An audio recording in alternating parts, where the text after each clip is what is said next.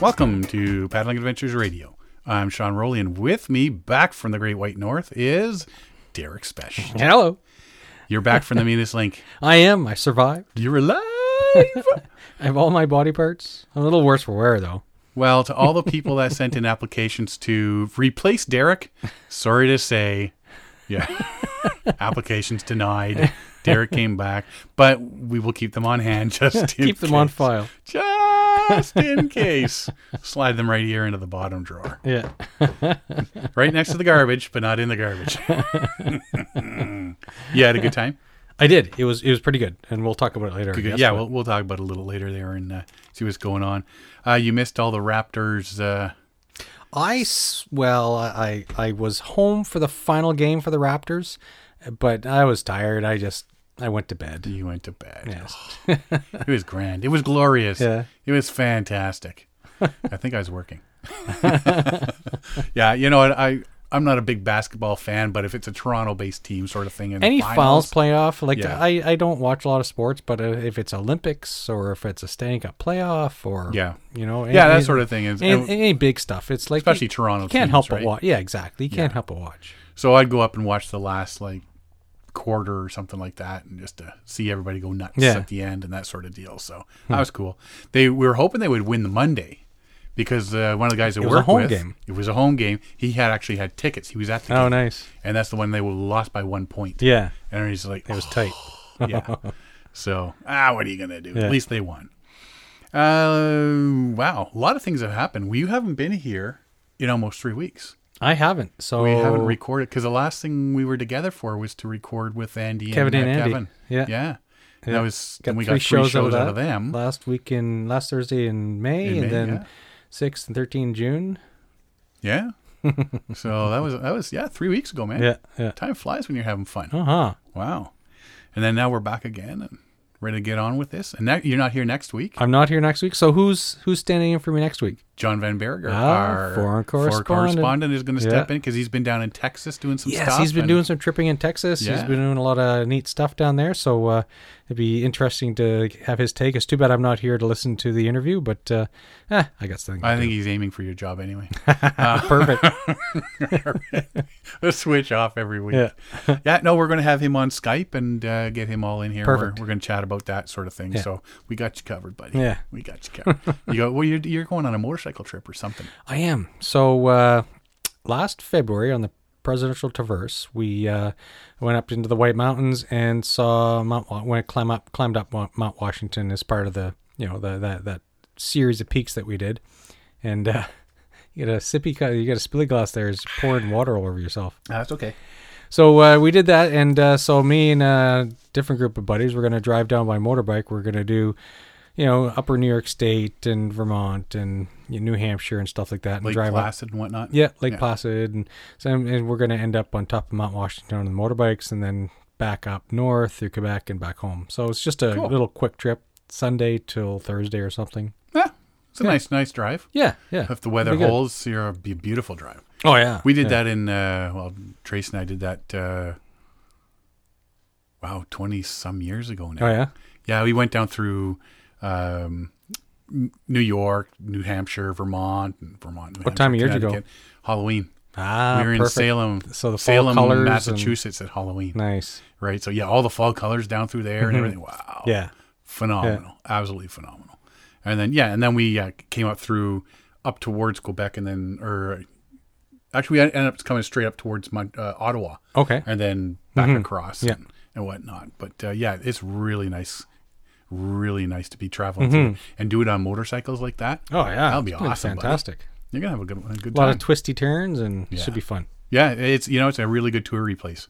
Like you say with the twisty turns, roads and stuff like that. Oh yeah, up and down the hills and you'll enjoy that. Look forward to it.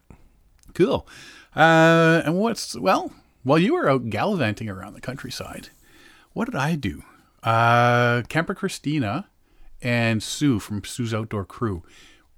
We went into Gun Lake in the Halliburton Water Trails. Oh, okay, yes. Yeah. Just an overnighter.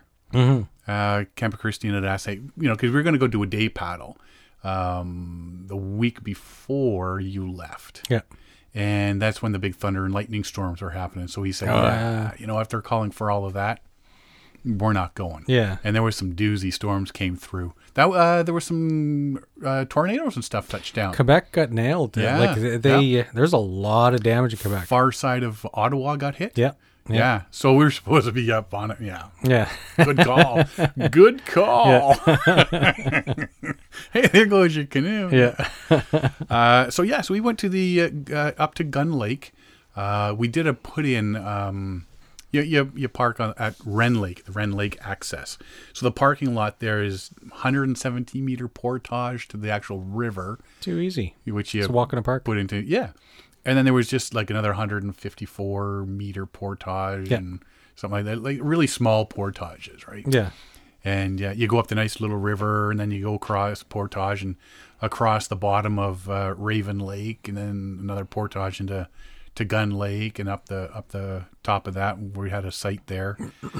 Now, I don't know what your feelings are on this sort of thing, and I'm sort of mixed about it, but when you're making a reservation at like Algonquin Park, Yes. you look at the lake you want to go to, there's like 10 sites on the lake, so they only let 10 people reserve for that lake. Yes. You don't reserve by site, you reserve by lake. And basically first come, first serve of the sites. You know. But the Haliburton water trails, the sites are all numbered. So you go on to reserve and you want... weird. Yeah, I want site number 94 on Gun Lake, sort of thing. And unless people have been there and you can see pictures of it, you don't know what you're getting. You're picking blind. Yeah. I mean, you're sure to make sure you're getting a site, but you don't know what you're getting. For all you know, you're getting something in the middle of a bog. Yeah, and it could have been damaged. It could have been destroyed. Yeah. It could have been bad campers. Who knows? And so it's one of those things that it makes me a little bit nervous. It's where research comes in handy. And so on a trip like that, I would in Haliburton Highland water trails, I'd be more tempted to, how in Algonquin you say, hey, let's go check out that site. Nobody's on it. I guarantee I'll be checking out sites in the Haliburton Highlands there, in those water trails. It's because you want to see, it's like, oh, okay, write that down. Number 92. Yeah, Make sure, so that next time you're heading up that this way. is a great one to book type thing, right? Yeah. So if you got a map, you put a big X through ones that are absolute garbage. Yeah, stay away and from then that circle one. the ones that you think, Yeah, exactly. Yeah. If you're booking a site, So it these takes are a the little bit of ones- research. Yeah. But like I say, there's more people going up that way these days. That you can just say, hey, has anybody been? And Yeah, you might get some hopefully somebody will feedback. say, you know what, that's a good site to be on, or I used to go to that one all the time. Yeah. Just down from us, and you could hear it and actually see it, was Brandy Falls. Oh, okay. And there was enough water coming over, because everything seems to be high water right now. Yeah, everything's high water. So there was enough water coming over, and we did a little trip over there once we set up camp and all that sort of thing. And like I said, it was just a one-nighter we were going in for. So you get in there, get up there in the morning and paddle in. Nice, easy trip in. You're not killing yourself because you're racing to beat the, you got a long route to go or anything. And then set up camp, and you're all ready to go. So everybody goes out for a paddle afterwards. And we headed over to Brandy Falls and checked it out, took some pictures and stuff. And we brought the fishing gear to do some fishing and stuff. But then we're realizing that everything on Gun Lake is all bass. Oh. Bass wasn't in season yet. Got it. Now, Raven has trout. Okay. So I figured maybe I'll troll on the way out the next day, right? And that's cool. But so then we got back to camp and relaxed, made like sausages and potatoes and that for dinner over the fire, and it was really good. And sat around chit-chatting, and then I showed them the strawberries with marshmallow fluff. Oh man. If you go to Camper Christina's YouTube channel, and she has part 1 and part 2 video of our the trip. Yeah, and part 2 actually has the me showing how to make the strawberries with the fluff and whatnot. Yeah. And I brought a whole bunch of strawberries, gone. All of them gone. Yeah. Right. And they're quite good. They're definitely good. And unfortunately for that was the Sobeys there that I got them at, they only had the smaller strawberries. You need the bigger ones if you're putting them on the skewers like I've got. But I mean, they still worked. Yeah. And they were still great. I was just like, oh Man, so good. And then, yeah, you can hear the waterfalls at night when you're sleeping there, sort of deal. I brought my bigger tent, which, like I say, we didn't have a ton of gear to bring in. So I brought my bigger Marmot tent that I just picked up there last year, and just to make sure it's all ready for the season and whatnot. And yeah, the next day we got up and had a quick breakfast, and well, they did. I'm an oatmeal guy. Yeah. Give me my instant oatmeal first thing in the morning. Yeah. And I'm done. Maybe a coffee, but not always. Yeah. And I'm gone. I find it weird that, like, at home, there's days like, don't come between me and the fridge. Mm-hmm. Like, I'm constantly eating or snacking. Yeah. But when I'm out there, my appetite goes like right down. Yeah. Which there's times where I'm forcing myself to eat because I know I got to get I something need into something. me, right? Yeah. Yeah. So if I'm sitting there and I'm waiting for somebody to make bacon and eggs and all that sort, it's like, you know, I'm just not going to eat. I'm done. I'm ready. I'm packing up and I'm going. Mm-hmm. So just a quick little, you know what, boil some water, make me some, some of those instant oatmeal packets. Yeah. Get that into me. Maybe a muffin or a bagel or something with some butter on it or peanut butter on it, sort of stuff. Something that's really easy that I can just grab and go. Because that's my style. Is I like to just get up in the morning, pack stuff up, make my bread, and gone, sort of thing. I'm not one of those people that like to hang around and, oh yeah, well, I woke up 3 hours ago and I'm just finishing breakfast. It's like, oh man. Yeah. You know, I want to be out fishing, or I want to be out exploring, or I got the day to travel and that sort of stuff, right? It's some of the best times to be on the water. That first calm of the morning with the sun's coming up and burning off the fog and all that sort of stuff. You miss a lot. Yeah. And so they had the bug tent. I actually used my bug jacket for the first time. Oh yeah. I've had that bug jacket for a few years now, and I always give it to other people to use. I've never actually used it. I actually used it for really about an hour and a half out of the whole weekend, but I used it. Yeah. So that was something new. You definitely got to have like a baseball cap inside of it, because otherwise it just hangs on. Yeah, you need it to hold it away from your skin. Yeah, it hangs off your face, right? And you're constantly moving it and pushing, and it gets. And the big zipper in the front, you got to make sure you pull it out first, so it doesn't trap your beard. I never thought of that. Yeah. You got to tuck that beard in and make sure it's far enough away when you zip it. Otherwise, you're, But and then we decided we were going to go the other way to go out. Do a big loop sort of thing, right? They were talking about, I think it was 28 kilometer an hour gusts of wind. Oh, okay. And I'm like, well, once you get out on that big lake, if we're not leaving till a little bit later, because we're in no hurry to go, right? Yeah. If you're not leaving till later, by the time you get around to the bottom of Raven, and if unless you're looking at Raven, there's one long skinny bay that goes way up. Okay. And we've got to cut across that bay. So later in the afternoon, those winds are just spiraling down that bay. Yeah. And they're going to hammer you, right? Well, so we were just like, him and Han, I'm like, we can go, but I'm just warning you what's going to happen. Of course, they're in their solo boats. Christina has her H2O solo, and Sue had a Keewaydin solo, and they're using their kayak paddles.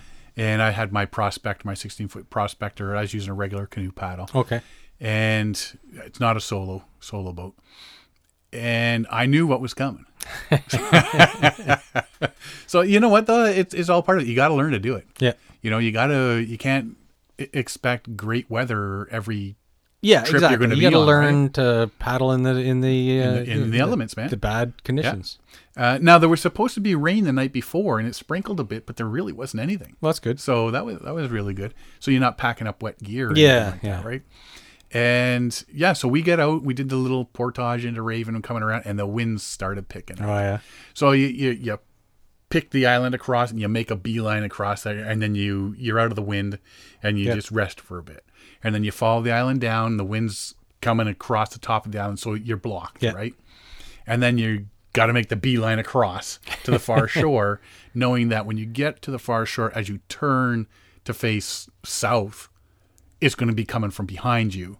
And it's helping you. And it'll push you. So for a while, if you're angling across, it's going to hit you from the back side Yeah. sort of thing. Port So quarter. Yeah. you're pretty good there. But the waves were starting to come up a bit. Not too bad. And then we got across there. And then, once you poke your nose around that one bay, that wind was coming straight down and hit us from the side. And I mean, it was, but you know what? It wasn't a really big crossing at that point. And the river going back down to the put-in was right there. Yeah. Which was really cool. But it was a bit tiring. It would be challenging. Yeah. Well, because you can't stop and go, okay, I'm just going to take a rest here. Yeah, exactly. Because you're flopping around in the wind. Because then you end up being pushed straight across to the far shore. Yeah. And then you got to cross the entire lake in one go with it coming straight at your side. Yeah. And that's just a no-go at that point. And then we just tootled down the river and we saw some turtles were all sunning themselves and everything. And it was a nice, clear, sunny day and all that. And we're all hanging out there and, chit-chatting and taking a couple of photos and some video and that. And like nobody was even making a move to get to the shore. Yeah. No one wanted to go. Yeah. But by the time we loaded up and all that sort of stuff and started heading out, I know I was looking at some of the bigger lakes we were passing and there were some big white caps starting. Oh, okay. So we got off that one as time to go. Right time and whatnot. So, but it was a decent trip. Yeah. And had a lot of fun out there. Some, and good chat and some laughs and stuff like that. And I'd never been to Gun Lake on the water trails before, Halliburton water trails before. So it was nice to get somewhere new. And like I say, it's nice to get new places and new paddling. Yeah. We've been doing Queen Elizabeth II Provincial Park and doing the Halliburton water trails and regular instead of just like Algonquin Park all the time. Right? Yeah, I know. For the longest time, I never thought of going to any other park. I just did Algonquin Park and that was it. Yeah. It was my go-to and I never thought anything about it. And then after starting this podcast, I started trying out different locations, different areas. And then, like people like Mike Burns say, hey, let's do a trip here. Let's do that. So you start seeing other areas and suddenly it's like, well, Algonquin Park is nice, but now I want to see these other places. Well, the thing with Algonquin Park opened your eyes. It's so crowded now. Well, it is crowded, but I've always found that you do a couple portages, get into the interior of Algonquin, and then you're alone again. But there's a lot more people going those couple portages. So your couple portages are now a couple and a couple. Yes. So the two portages are now 4 portages to get away from everybody.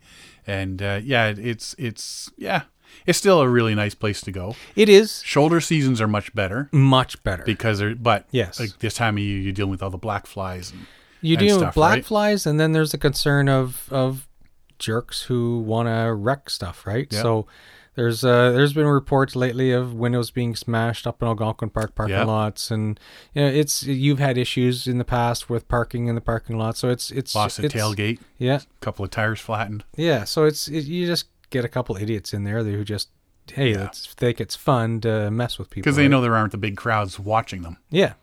So unfortunately, that stuff is becoming more commonplace, and it's they're gonna have to start putting in more security cameras. I think so.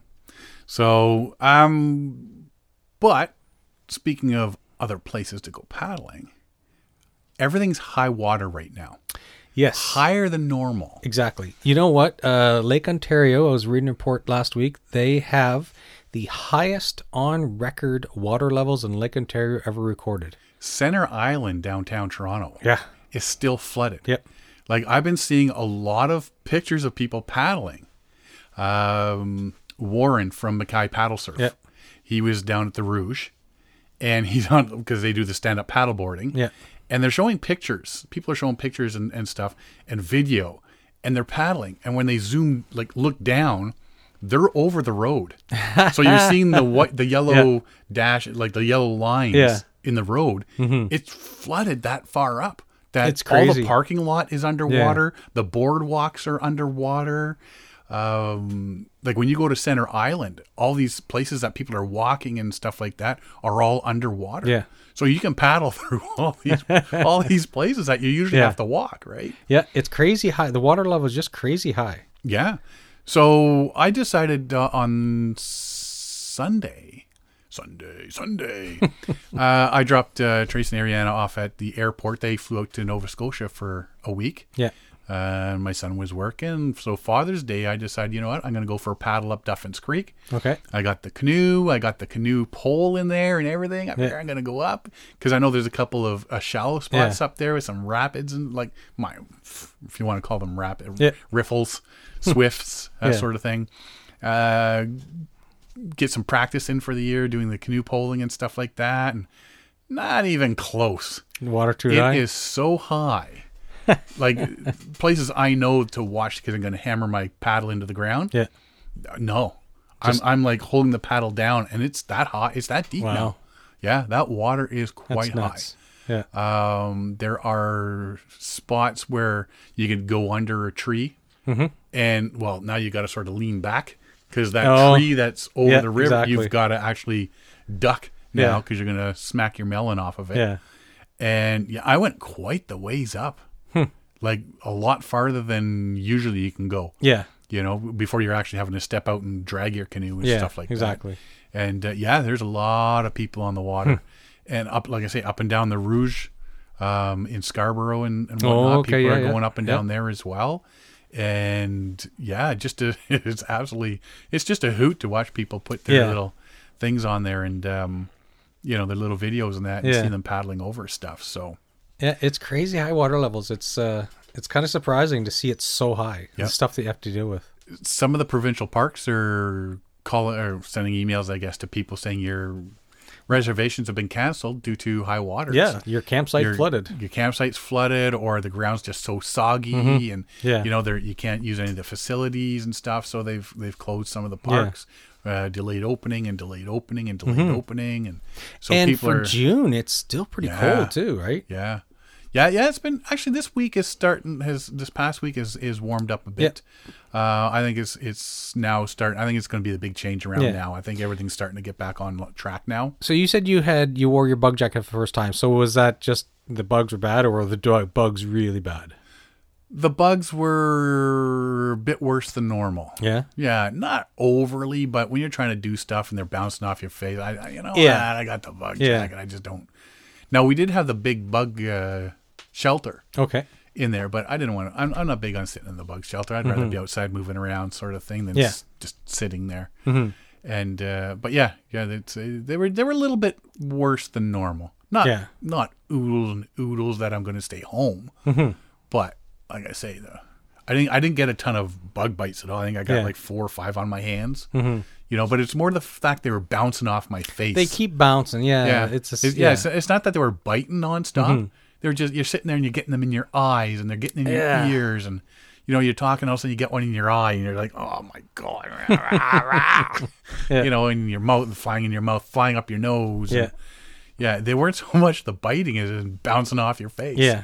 So I just, enough of this. It's just silly now, and no ticks yet. Haven't seen any ticks. Yeah, I haven't seen any either. I've been worried about it this year, but I haven't seen any. Doing the tick checks and everything like that. And, nothing yet.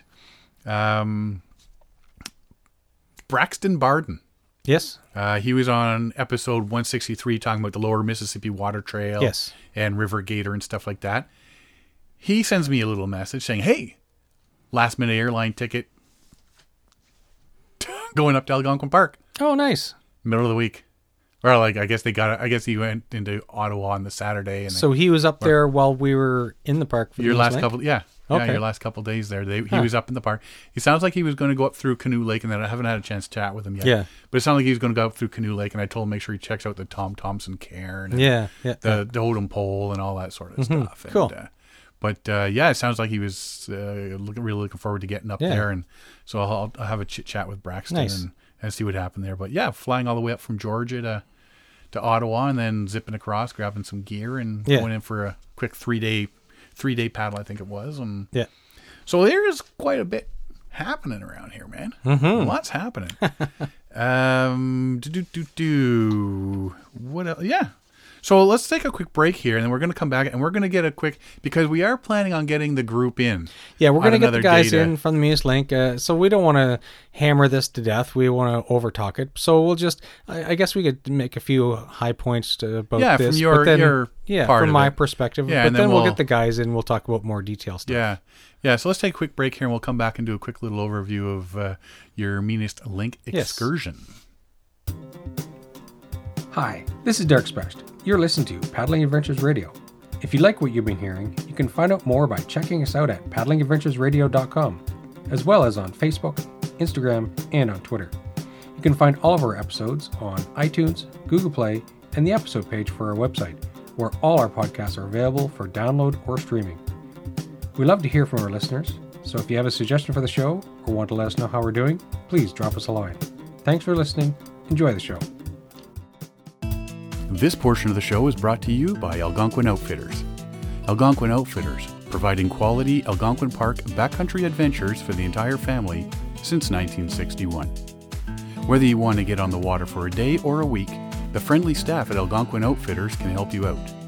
Find them online at algonquinoutfitters.com or visit one of their 12 locations. Algonquin Outfitters, your outdoor adventure store, with locations in Algonquin Park, Muskoka, and Halliburton. So, Derek, the meanest link. Mm-hmm. You went on the trip. You had some... Been there, bought the t-shirt, survived, came back. Been there, done that. I know at the beginning when you were first talking about it, you had some misgivings about it. Thinking, little things you expected. Yeah. You were hemming and hawing whether you should actually go or not. Mm-hmm. And then maybe it was nerves or what it was. But I know the biggest thing you were worried about going was the cold. Because it was early June. I wasn't worried about air temperature cold. I was worried about water cold. Yeah. And I knew that we were going to have to spend a day or two walking up the Big East. Yeah. And so I had some fairly serious concerns about wading through cold water. It's like on the Big East, you don't have a choice. You are walking in water.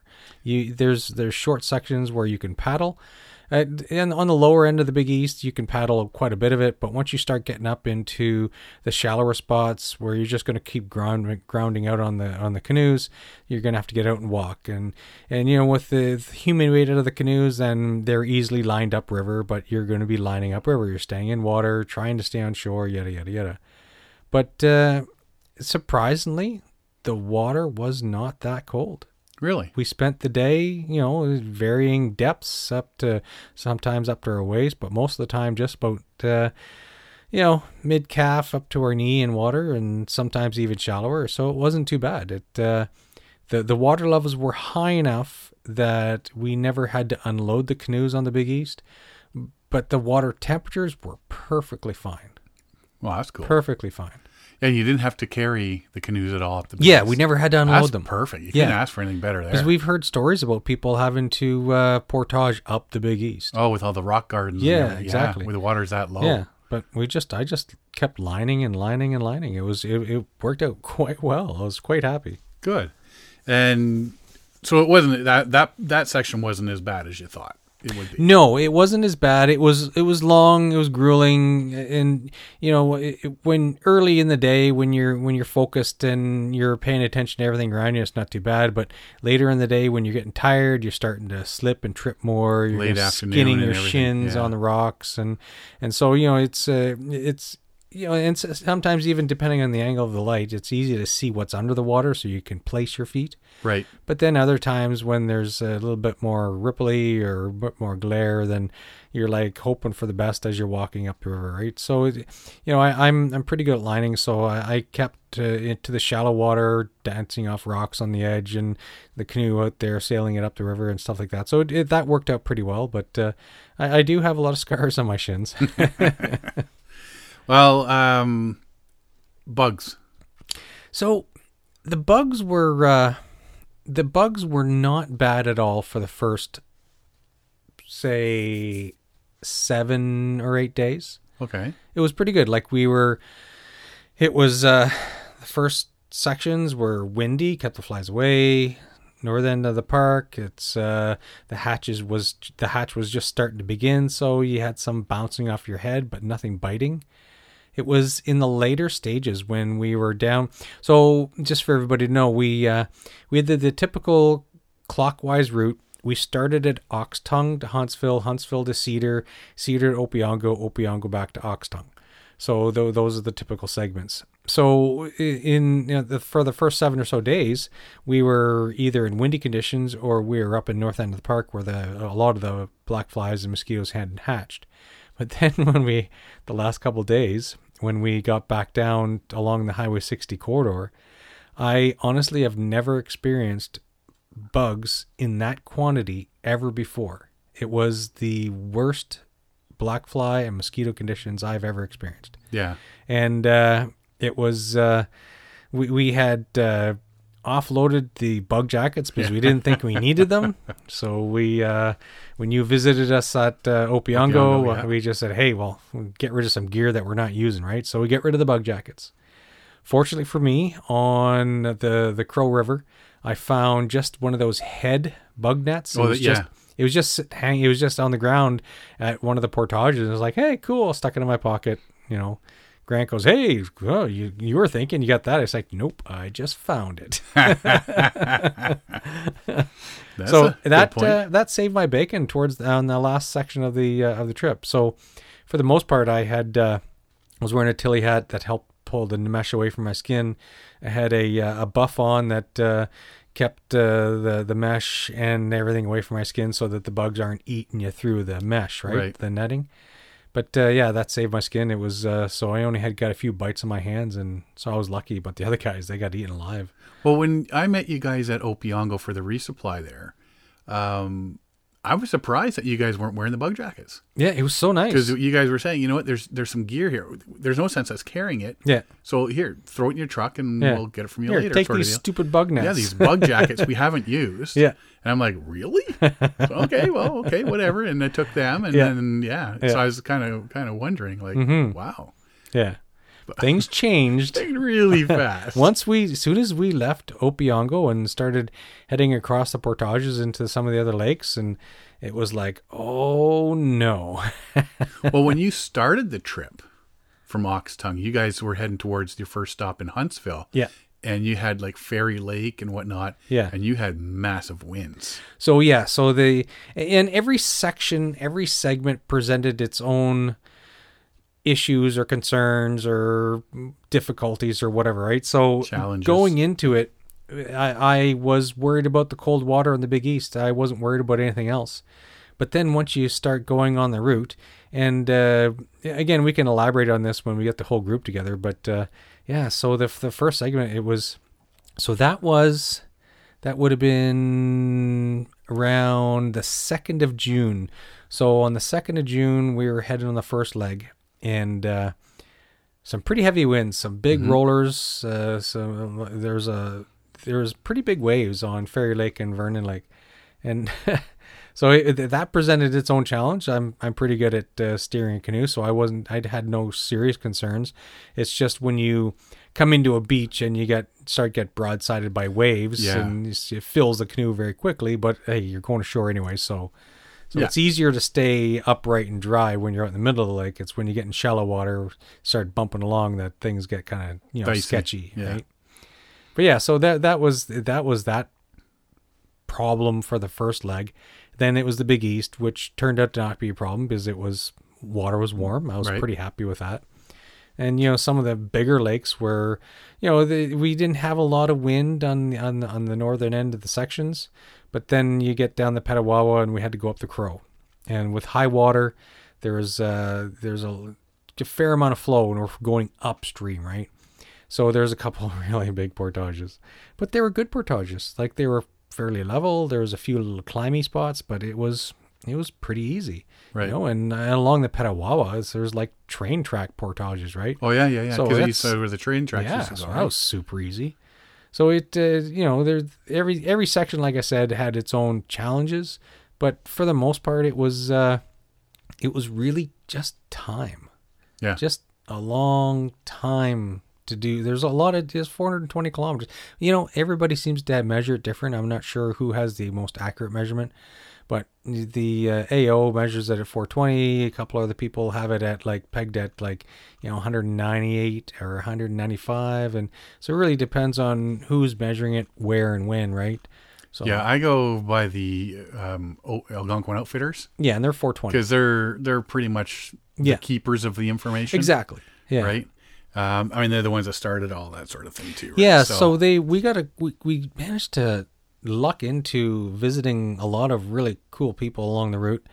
And so they did explain the history of the Venus Link. It was AO wanted to get their employees out and on the water. This seemed like a typical challenge. You can trip from AO store to AO store, and it was a great idea to get things all tied in and get everybody out and on trips. And they said they'd never really planned on it being exposed or being used by anybody outside of AO. Right. It was but now a lot of like Camp Pathfinder does the challenge and stuff like that. So there's a lot of groups out there that do this route, and so now they're saying like, well, there's all kinds of people that are now challenging it as a single route, as a single go. Well, we had a discussion. I can't believe they don't have, because they do a big board, right? Yeah. They have a board there where they say, yeah, these are the people that did the. Yeah. The other thing is the Brent Run, which we've done. Yeah. Is that an AO thing? I don't know if it's an AO thing, or maybe that's why they don't. It's not as popular. Yeah. Is the Brent Run, because you go from Canoe Lake all the way up to Cedar and back, right? So is it not Pathfinder? What's the camp there it starts at? You have to start at the camp. You have to. Yeah. I'm talking complete blank on the camp right now. But yeah. There's you got to start there and zip all the way up to the Brent store and back, and then all the way back down as fast as possible. Mm-hmm. So yeah. But yeah, there's not a whole lot. Yeah, you guys. On that. Were the records like 27 hours? Something like that. Yeah, we did it in like 40. Yeah, but you guys. But we stopped. You guys stopped and slept for. Yeah, there was for the night. A couple of people were getting a bit tired, and somebody had slipped, and we figured, you know what, it's getting dangerous. Yeah, yeah. So let's stop. Time for a break and break for a while. Yeah. So, but yeah, there's. Now, have you ever been to this AO store up in Brent before? This trip was the first time. So you've never met Jake Pigeon before? I did this time. What a guy, eh? Cool guy, yeah. He's been there since the 70s. Yeah. It's pretty cool. It's pretty neat to see that store is a museum.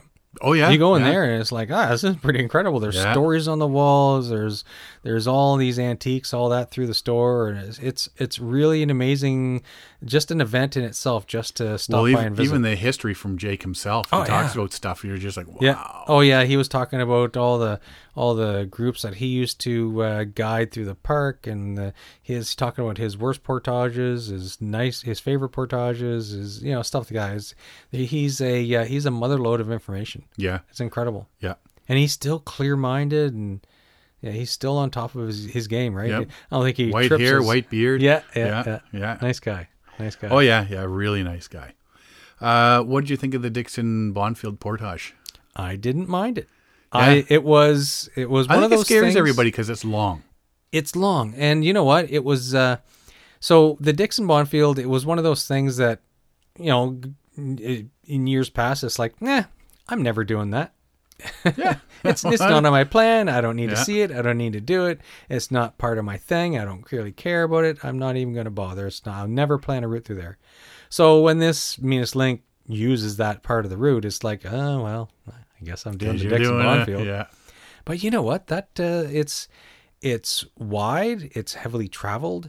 There's not a lot of mud holes. It was easy to traverse and get through. There's no major climbs or descents. Yeah, it's just 5 kilometers of portage. And I think that's what gets everybody. It's 5 kilometers, so you gear yourself up for this 5 kilometer horrible portage, and then you get there and it's just like straight across sort of thing, right? But there's one out of Catfish called the Luckless portage, and it's like over 2 kilometers. Yeah, and it's pretty much the same thing. Oh yeah, it's wide, it's flat, but you do that in the summer when the heat's coming down and all. Oh, it's horrible. But if you did it any other time when it's a nice cool day or something like that, oh man, it'd be gorgeous going across there. But yeah, and I think that's the thing with the Dixon Bonfield one is everybody said, well, it's 5 kilometers going to be horrible. It's a challenge. And then when you get to the end, you're going, well, that really wasn't all that. It took a long time, but it was not too bad. Yeah. Yeah. So it's... And, like I was talking about the different segments of the Venus Link have their own challenges. So, the Crow was kind of sort of the challenge, and the Crow portages were a bit of a challenge on the Brent to Opeongo.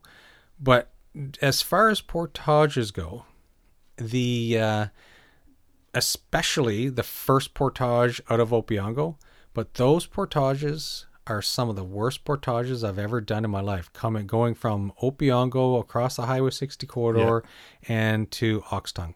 Like, I've never been on anything as bad as that. Like, there's a 3.3 to 3.4 kilometer portage. And I tell you, by the end of it, all of us were thinking that was like 9 or 10 kilometers. It had to be.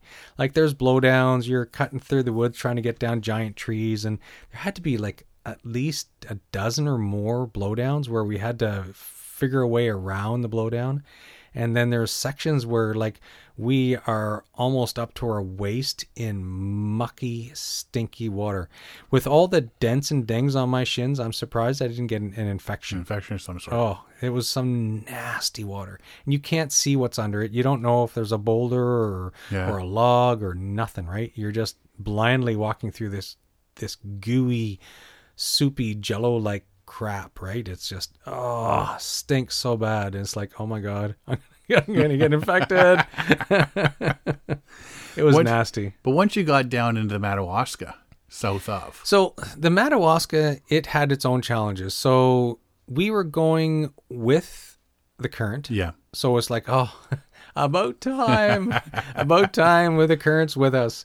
But the current was so slow that there was no advantage there. And the Madawaska it's, as the crow flies, it's, I don't know, 10 or 15 kilometers, but all the twists and turns, it was about 60 or something. It was like nuts. Well, and I mean, I've done the right from Whitney, put in a Gale Airy and gone all the way to Cache. Okay. And there's the first part is fine. Yeah. You get into Pog, you get into Lake of Two Rivers, you cross that. And then once you start there. Yeah. And it just winds and winds and winds and like you see this massive beaver meadow sort of thing with this little river going through it, and I know. you cover every inch of that meadow. I know, you don't know, like from your eye level, you're going through, all you see is beaver meadow. Yeah. And so it's like, where does this go? So you take a turn, it's like, oh no, that's a dead end. Okay, back up, go this way. Yeah. And so you quickly learn to see the clues of where the water's flowing. So you just go where the water's coming from, right? Mm-hmm. So it's so in the end it was So on the Mad, it was, we were fighting current on the Mad, but it's the Oxtongue we were going with the current. Well, yeah. With the Madawaska, the current was flowing towards us into Lake of Two Rivers. But then when we got onto the Oxtongue River, heading down to the lower end, that was a very slow-moving, deep river. Right. Yeah. But, and going down the Madawaska there, south of Highway 60. Yeah. You had, there's one at Mew Falls, the portage at Mew Falls. Yeah. There's one around a bridge at Tracken Tower. Yes. And then I think that's isn't it? There was 5. There was one like a 50-meter pushover, and there's a couple small ones. There's a lot of small ones. I think the longest was 360 meters, and that was at the bridge or something. Mm-hmm. There was a whole combination of where the Tracken Tower Trail combines with all the other stuff. Yeah. It's like this rabbit warren of trails. Yeah, we got held up there one year. We were doing that little trip. And there was a bunch of tourists in Grumman, metal Grumman canoes. Oh, wow. And they're making such a racket. And then they blocked the portage and everything and decided they were going to eat lunch. Oh. So they all just took their canoes, ran them up on shore, sat in their canoes, and ate their lunch in their canoes at the end of the portage. So you just walk over their canoe. So it's just like, guys, somebody's got to move here. You guys, like a little bit of portage etiquette here and whatnot. So got them sorted out and off we went. But it's a long paddle. Mm-hmm. You wouldn't think it is, but it's all the windy but the portages aren't all that bad. Mm-hmm. You get that. The portage is not bad at all along that section. Yeah. But I tell you, coming out of Opeongo, nasty. And then you went, now was it Cache and then into Smoke? And then was it Smoke you crossed the highway again to get up to Pathfinder? I'd have to look at a map. I don't have the whole thing in my head. Okay, with that, but you had to cross the highway again, and you got into Pathfinder. Yeah. And then from there, you were north of the highway all the way down through. Pretty much. So how was the portage around Ragged Falls? it was. Am I thinking of? The big falls, Yeah, big massive one. Trust me. That was sketchy because it was raining at the time. It's steep, slippery, and rocky, and so there's a lot of foot traffic there. So, pardon me. So you're like, okay, there's 5 trails. Which one do I take? Because there's so much foot traffic that the whole forest is trail. Yeah. So we ended up taking the very outer leftmost thing, and then we kind of had to crisscross back down because it was so steep getting back down to the water. Yeah, it really is. Because I mean, I've been there before just to go take a peek at the falls, right? Yeah. When the high water's going. Is there any sections of this that you would do it again? I'd do the whole thing again. Would you do the whole thing again? I would. Same time of year, different time of year? It wasn't as bad as I had envisioned. It was nice having the high water on the Big East this time of year. Along the Highway 60 corridor, I would choose to do that later in the year because of the bugs. But yeah, you get a good bug jacket. Doesn't really matter, right? Yeah, it's... You don't pass them off at a resupply. Yeah, yeah, exactly. But yeah, it was... I don't think there's... if I were to do it again, I'd do it in the spring again. Mm-hmm. Right? Just because of high water, it helps. That's a big thing. Right? Yeah, it does help a lot. And so instead of a bump and grind on the Big East, it was just a nice lining exercise. The upper end of the park through the Nipissing into Cedar, that was nice having high water because it was unusual because anybody who had gone through previously would have cut some of the alders. Right. So where you would normally kind of shoot through the openings, the water level is so high that you had to duck and lay down in the canoe and to get through, right? Right. So, but yeah, it was, I don't see any part that I wouldn't do again. Cool. Yeah. Now you guys had the spot unit. Yeah, it was, and that made us kind of nervous. We had people following us along the way, and so it's kind of weird having so many people having their eyes on us, right? Mm-hmm. Because normally, like I used a spot a couple times, and I just shared with a couple friends and family. Yeah. So there's maybe 2 or 3 people watching me, but here there was dozens, hundreds, right? Well, that's exactly because there's the Meanest Link Facebook page and that, and we'd be putting little messages and all that. Yeah.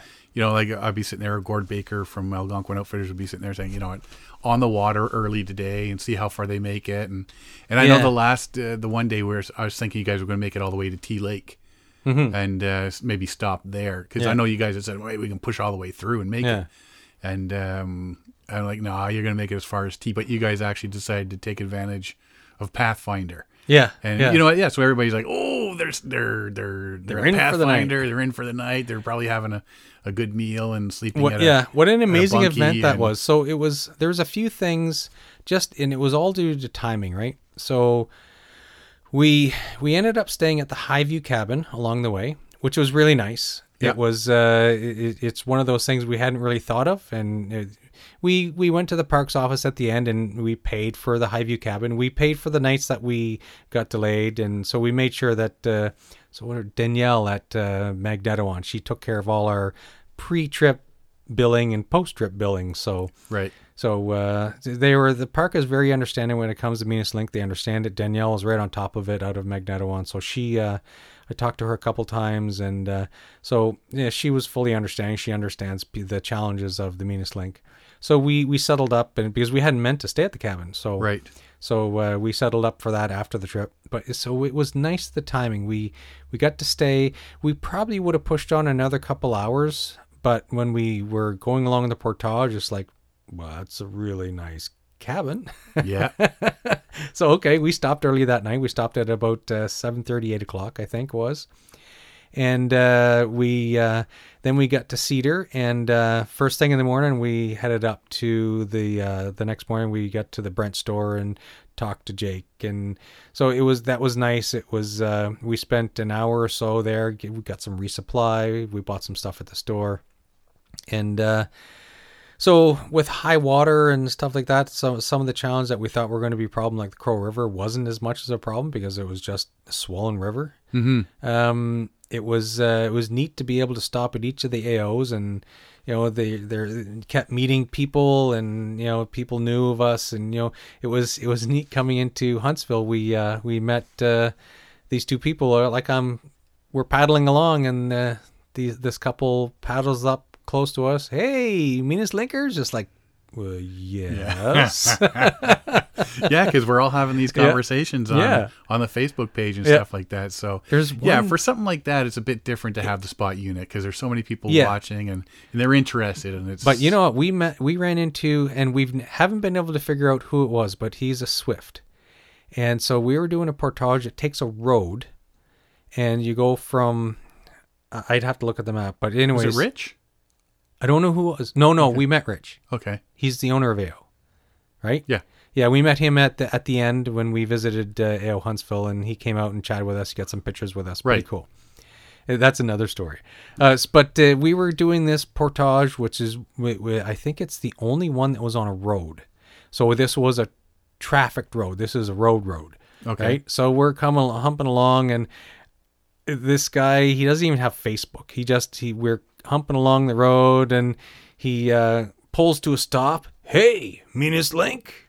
And it's like, yeah. So I think not too many people do that road. Yeah. But he knew instantly. He says, yeah, I'll have to talk to Gord. He usually tells me when people are doing the Meanest Link. So it was kind of neat. But yeah, we kept meeting people along the way that just knew about us or knew about the link or came out to see us. Or it's a pretty cool thing to do when people are doing. It's pretty cool. And it's getting more popular too. Yes, it is. So yeah. I mean, I talked to Gord because one of the rules is you can't do it solo. Yes, but I had a conversation. People with him, have done it, and it's with the spot unit and everything now, where you can press the button and all that. Because that was a whole big thing before they said not to do it.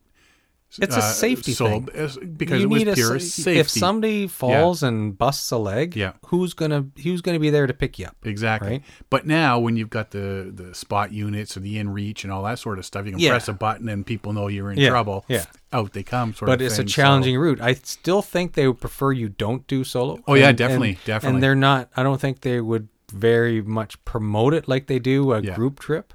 Because it is, you are putting yourself at risk. It is a very challenging route. It's not that safe to do solo. Yeah. It's really easy to become injured. Like we had a few events along the way where it was good that there was multiple people, right?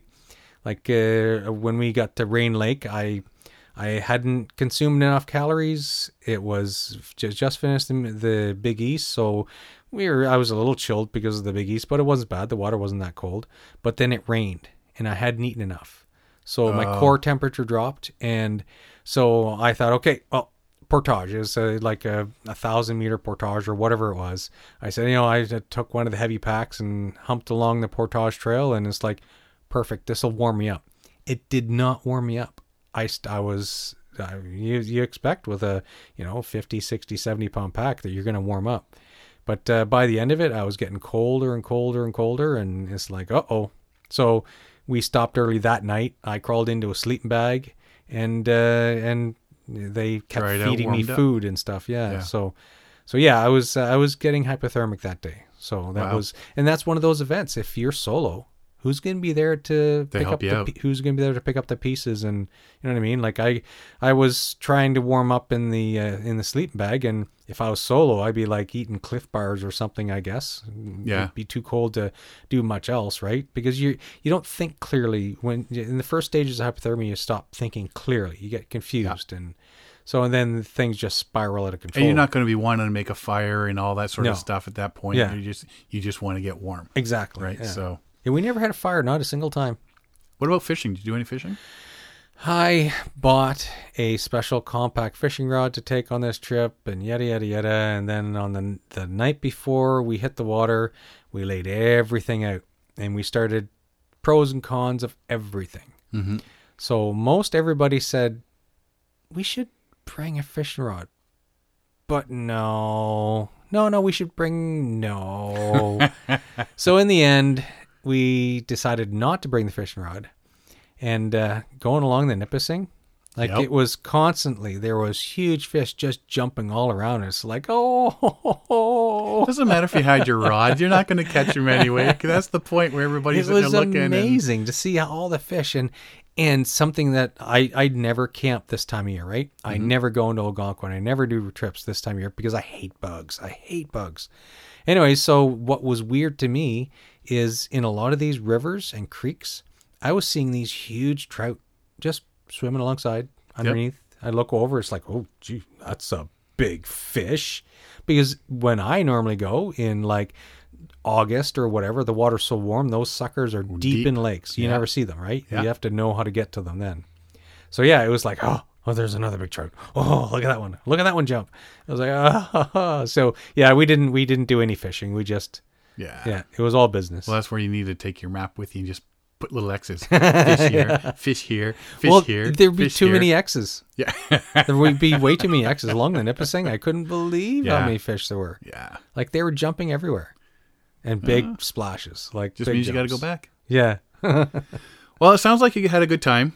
it was pretty good. Yeah. Don't want to get in too much more detail here because wait till the guys are here. Yeah, there's a couple other Yeah. details I want to get into, but we'll wait till the group is together. So it's just really interesting to be able to relate all the finer details, and Grant, he's going to compile a lot of data for tripping time and paddling time and distance and elevation changes. He's going to have a bunch of numbers to crunch, and so we'll be looking at stuff like that. But it overall though, it was every day everybody's going, well, I've had about enough of this. But that's usually like early afternoon. Right. And, like every one of us, like after about 4:00, we just dug in. It's like, oh, Second wind. everybody gets their second wind late in the afternoon. And so we just kept going until we decided it was too dark to paddle anymore. Right. And so we made up a lot of time in the evenings, and we heard comments, people going, why don't they smell the roses? Why are they working so hard? It's like, you know what? This isn't a smell the roses trip. This was a challenge. We were up to meet the challenge.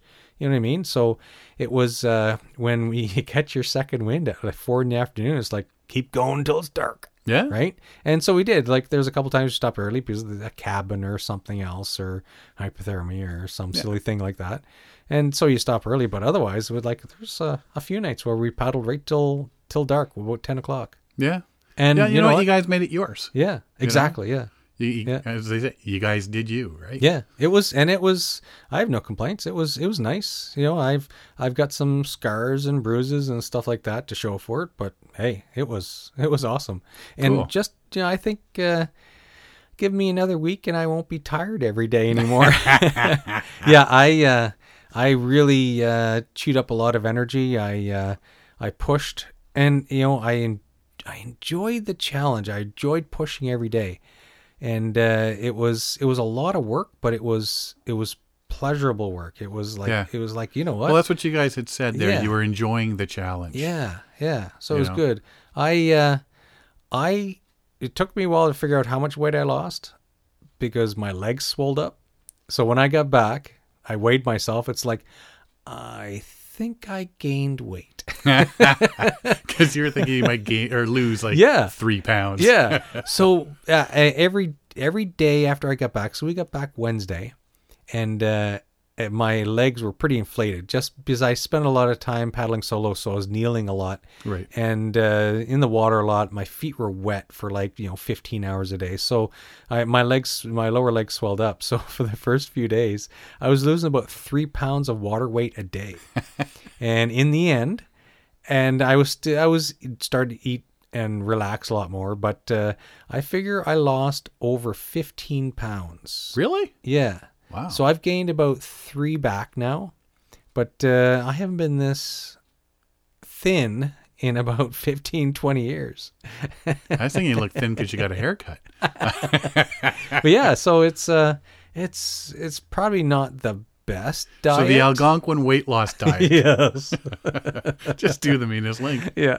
That's awesome. Yeah. Well, we'll get everybody in here and we'll do a longer segment and Yeah, a dedicated show to this and Exactly. get Yeah. everybody Because there's some highlights that everybody really appreciated that we got to do that you wouldn't normally do. Like there's a lot of stuff in the backcountry that you don't normally see. You're not normally in those areas. It's like, oh, look at that. So Yeah. we'll talk about that. We'll talk about some of those details when everybody's here, and we'll talk about the trials and tribulations and injuries, and we'll go into, try not to get in too much detail because we're going to try and limit it to just a single show. Not 3. Yeah, exactly. But yeah, it was, I'd definitely do it again. I got a lot out of it. Good. Yeah. I'm glad you enjoyed yourself. I would have liked to have done it, but unfortunately I couldn't For because timing, for vacation. Yeah. When I initially, what they asked you, then they asked me, and I said, yeah, sure. And then I backed out. I says, no, I don't have enough vacation time.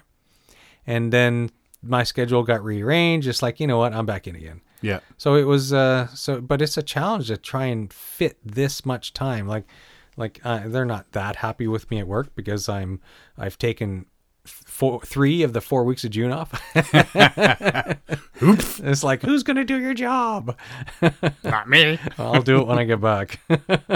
Good times. Yeah. Alrighty, well, let's, like I say, looking forward to getting everybody in it'll be here, good. and we'll talk about it in more detail. Let's take a quick break here, and we'll come back. I want to talk about a letter we got from one of our listeners. Hey, this is Sean Rowley, and you're listening to Paddling Adventures Radio. To find out more about us, check out our website, paddlingadventuresradio.com. You can also find us on Facebook, Instagram, and Twitter. Current and past episodes of our podcast can be downloaded or streamed from iTunes, Google Play, and the episode page of our website. If you have any questions, comments, or ideas for the show, we would love to hear from you. So drop us a line on Facebook or our website. Thank you for listening. Enjoy the show. This portion of the show is brought to you by Algonquin Outfitters. Algonquin Outfitters, providing quality Algonquin Park backcountry adventures for the entire family since 1961. Whether you want to get on the water for a day or a week, the friendly staff at Algonquin Outfitters can help you out. Find them online at algonquinoutfitters.com or visit one of their 12 locations. Algonquin Outfitters, your outdoor adventure store, with locations in Algonquin Park, Muskoka, and Halliburton. Welcome back. The weekend in April 13th and 14th, we were at the Ontario Backcountry Canoe Symposium. Yes. And on the way back, I stopped in Pickering at the Frenchman's Bay there, off of Liverpool here. Yeah. Pickering. 24-hour. The Monster and Sea 24-hour paddle against cancer. Yeah. Warren King from Mackay Paddle Surf was there. And they got a group of stand-up paddle boarders. And basically, there's different spots across North America that they do this. And they raise money for a local family that is going through hardships brought on by cancer. And the money goes towards paying bills and all these other little things that you don't help them make up think shortfalls. That it when there's less stress, when you're dealing with that kind of thing, those kind of health issues, to have the financial stress alleviated a bit, it helps with the healing. It really does. It relieves, it takes all the edges off. Yeah. So if you want to hear more about that, you can check out our episode 166. Mm-hmm. That's the episode we talked about this. And so I stopped in and was talking and seeing them do their paddle and stuff like that. And I think it was pretty close to midnight by the time I got there and whatnot. But they did it for 24 hours. It was really cool. And I received a message from the daughter of the gentleman that they were raising the money for this year. Yes. And so she sent me a little letter here, and I'd just like to read it here. It said, "Hi, guys. I wanted to write to give you an update on the friend of yours that you know in the paddling community and in the first responder circle who was recently diagnosed with cancer. I am as old as a daughter, and I know you wished him well when we first found out about his diagnosis. At that time, our lives were turned upside down. Not knowing what the plan would be, how severe the cancer was, how this would change our routines, and how he would feel. I am happy to tell you that he has completed all of his chemo and radiation treatments. When you're reading this, he has also received his surgery date, and we will be waiting for that. I know he is listening to this podcast either driving to work, his ukulele group, or running errands, which usually involves Costco. I wanted to know how proud we are of him. He never once complained about treatment or how disruptive it was to his schedule. His work is also being amazing by accommodating his appointments if necessary and ensuring he takes care of himself. I will close this by just saying a huge thank you to all of you who have supported us, offered such kind words of encouragement.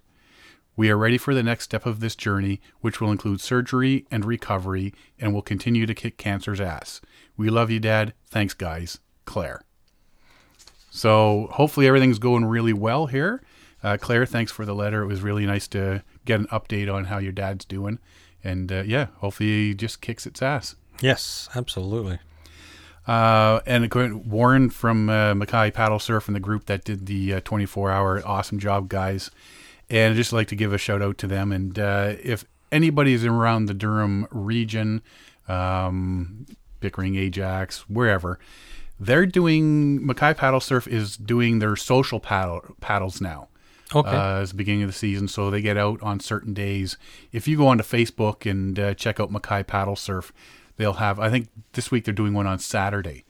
You can contact Warren and he'll say, yeah, we're all meeting down at Rouge or at Liverpool or Rotary Park in Ajax, that sort of thing. And a bunch of them get together and they all go paddle together and like stand up paddleboarding together and stuff like that. So check out Mackay Paddle Surf and the social paddles. Warren also, they did that trip to Amsterdam with a bunch of people. Yes, that was See recent. the pictures on there? That was pretty cool, right? Seeing the windmills and stuff like that. So that was pretty good. So Claire, thanks for the letter. Hope your dad's doing really well. And, if you can keep us informed and let us know, that'd be fantastic. I think that's all we've got this week. That's all all on the agenda. That's it, buddy. So if you want to find out more about us, you can check us out at paddlingadventuresradio.com. You can find us on Facebook, Instagram, and Twitter. You can find us on iTunes, Spotify, Google Play, Player FM, and all your favorite podcast downloading sites. And if all else fails, go to the episode page at paddlingadventuresradio.com and you can download or stream live. And you can also check out our YouTube channel. And I think that's it. So I'd like to thank everybody for listening this week. I'm Sean Rowley. And I'm Derek Specht. We'll see you next time.